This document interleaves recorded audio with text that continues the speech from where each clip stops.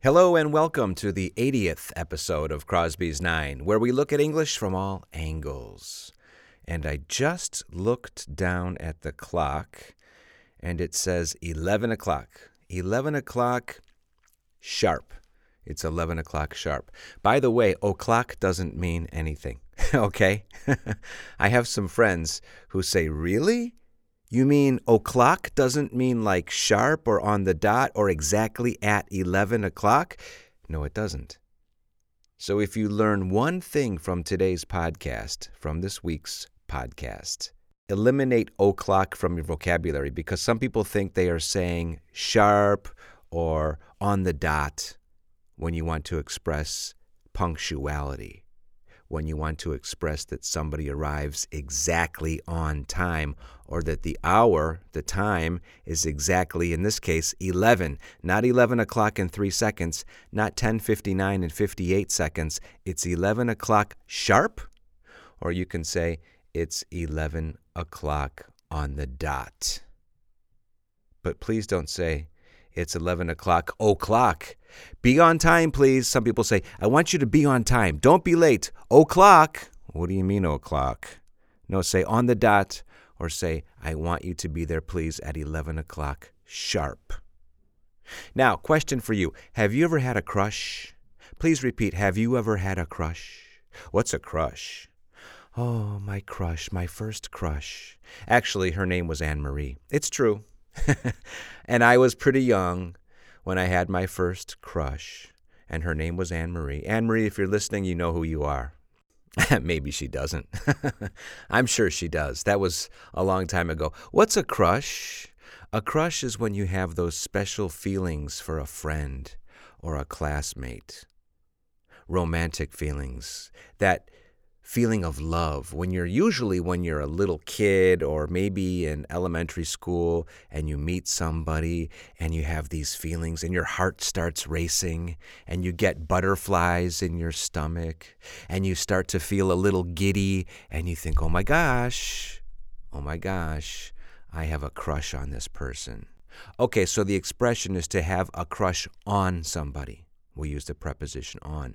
I have a crush on him. I have a crush on her. She has a crush on me. She has a crush on him, etc., etc. So yeah, I remember my first crush. I also remember Orange Crush. When I was a kid, we used to drink Orange Crush. It was pop, orange-flavored pop. You all remember the difference between pop and soda, right? Nothing. No, there is no difference between pop and soda. These are two slang terms for soft drink. Pop or soda. I used to drink Orange Crush when I was a kid. And that also reminds me of a song by R.E.M. Some of you may remember a song called Orange Crush. Same term, different concept. Very different concept.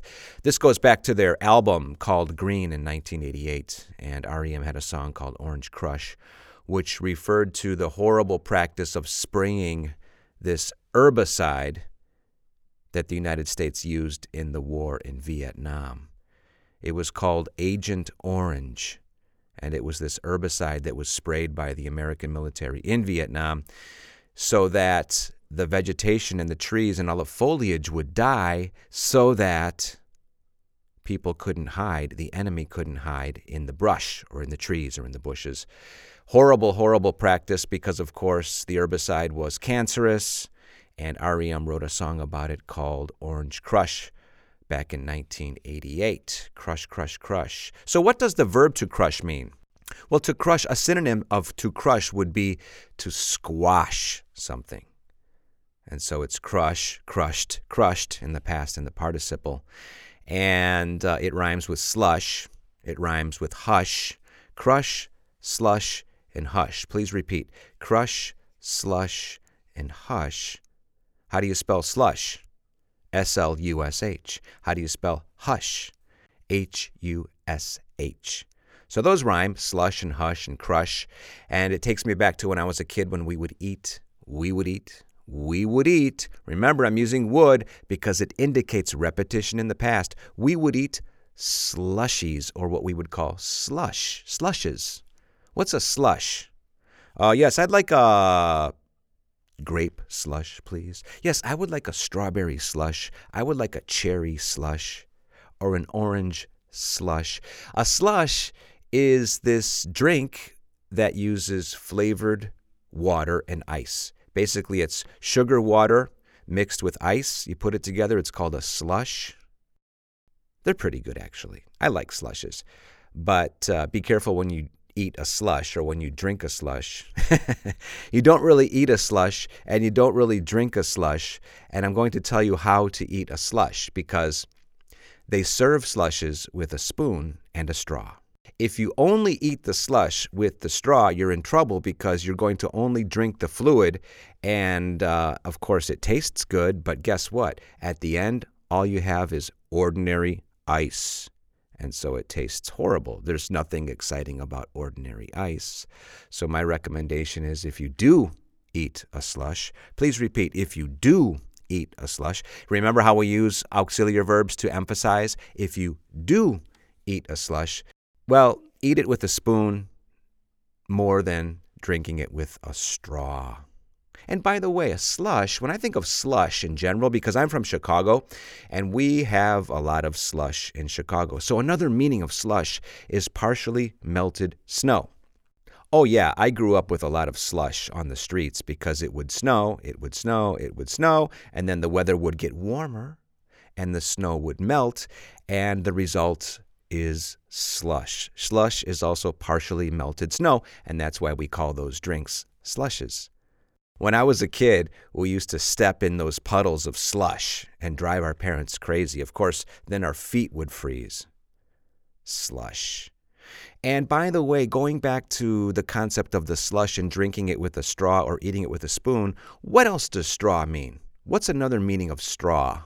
Well, straw refers to dried grains, dried cereals that are grown, these crops like wheat or barley or rye. And after they separate the edible part, the seeds, what's left over is called straw. And you can use it for feeding animals. You can use it for the bedding for animals or livestock. You can use straw to make baskets and things like that. Slush, crush, hush, shh, hush, hush. Do you know the word hush? H-U-S-H, as we mentioned earlier. Hush means, shh, please be quiet, hush. But don't say this to somebody unless you are their parent, if you were a mother or a father, because really it's pretty rude. You wouldn't tell somebody to hush or to hush up. But to hush is a verb, and it simply means to be quiet. And also it's a noun. Remember, always ask yourselves, if I learn a new verb, is it also a noun? And it is in this case. A hush is simply a silence or a calm. It reminds me, this word hush, it reminds me of a wonderful lullaby called Hush Little Baby. One last comment here. We're talking about words like crush and slush and hush, but there are a couple other words like push and tush, which also are spelled with a U and an S and an H, but they sound different, right? Think about this. Rush, hush, slush, push, tush. So push and tush are spelled with a U and an S and an H, and they have a different sound. In fact, there was a great song by the Smiths called A Rush and a Push, and the Land is Ours. Repeat, please. This is how we can practice the two different sounds of the USH. A rush and a push, and the land is ours. A song from 1987 by the Smiths from their album called Strange Ways Here We Come.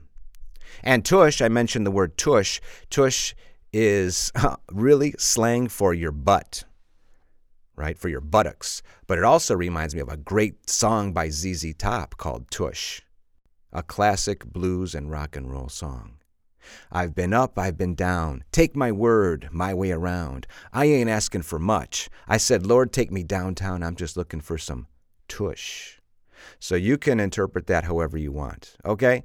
Please go back and listen to this podcast and put into practice all of what you've learned so that you will increase your speaking and your pronunciation. Of course, listening to these podcasts is great for your listening comprehension, so I appreciate you all for tuning in to Crosby's 9. That's all for now. I'll see you soon. Bye-bye.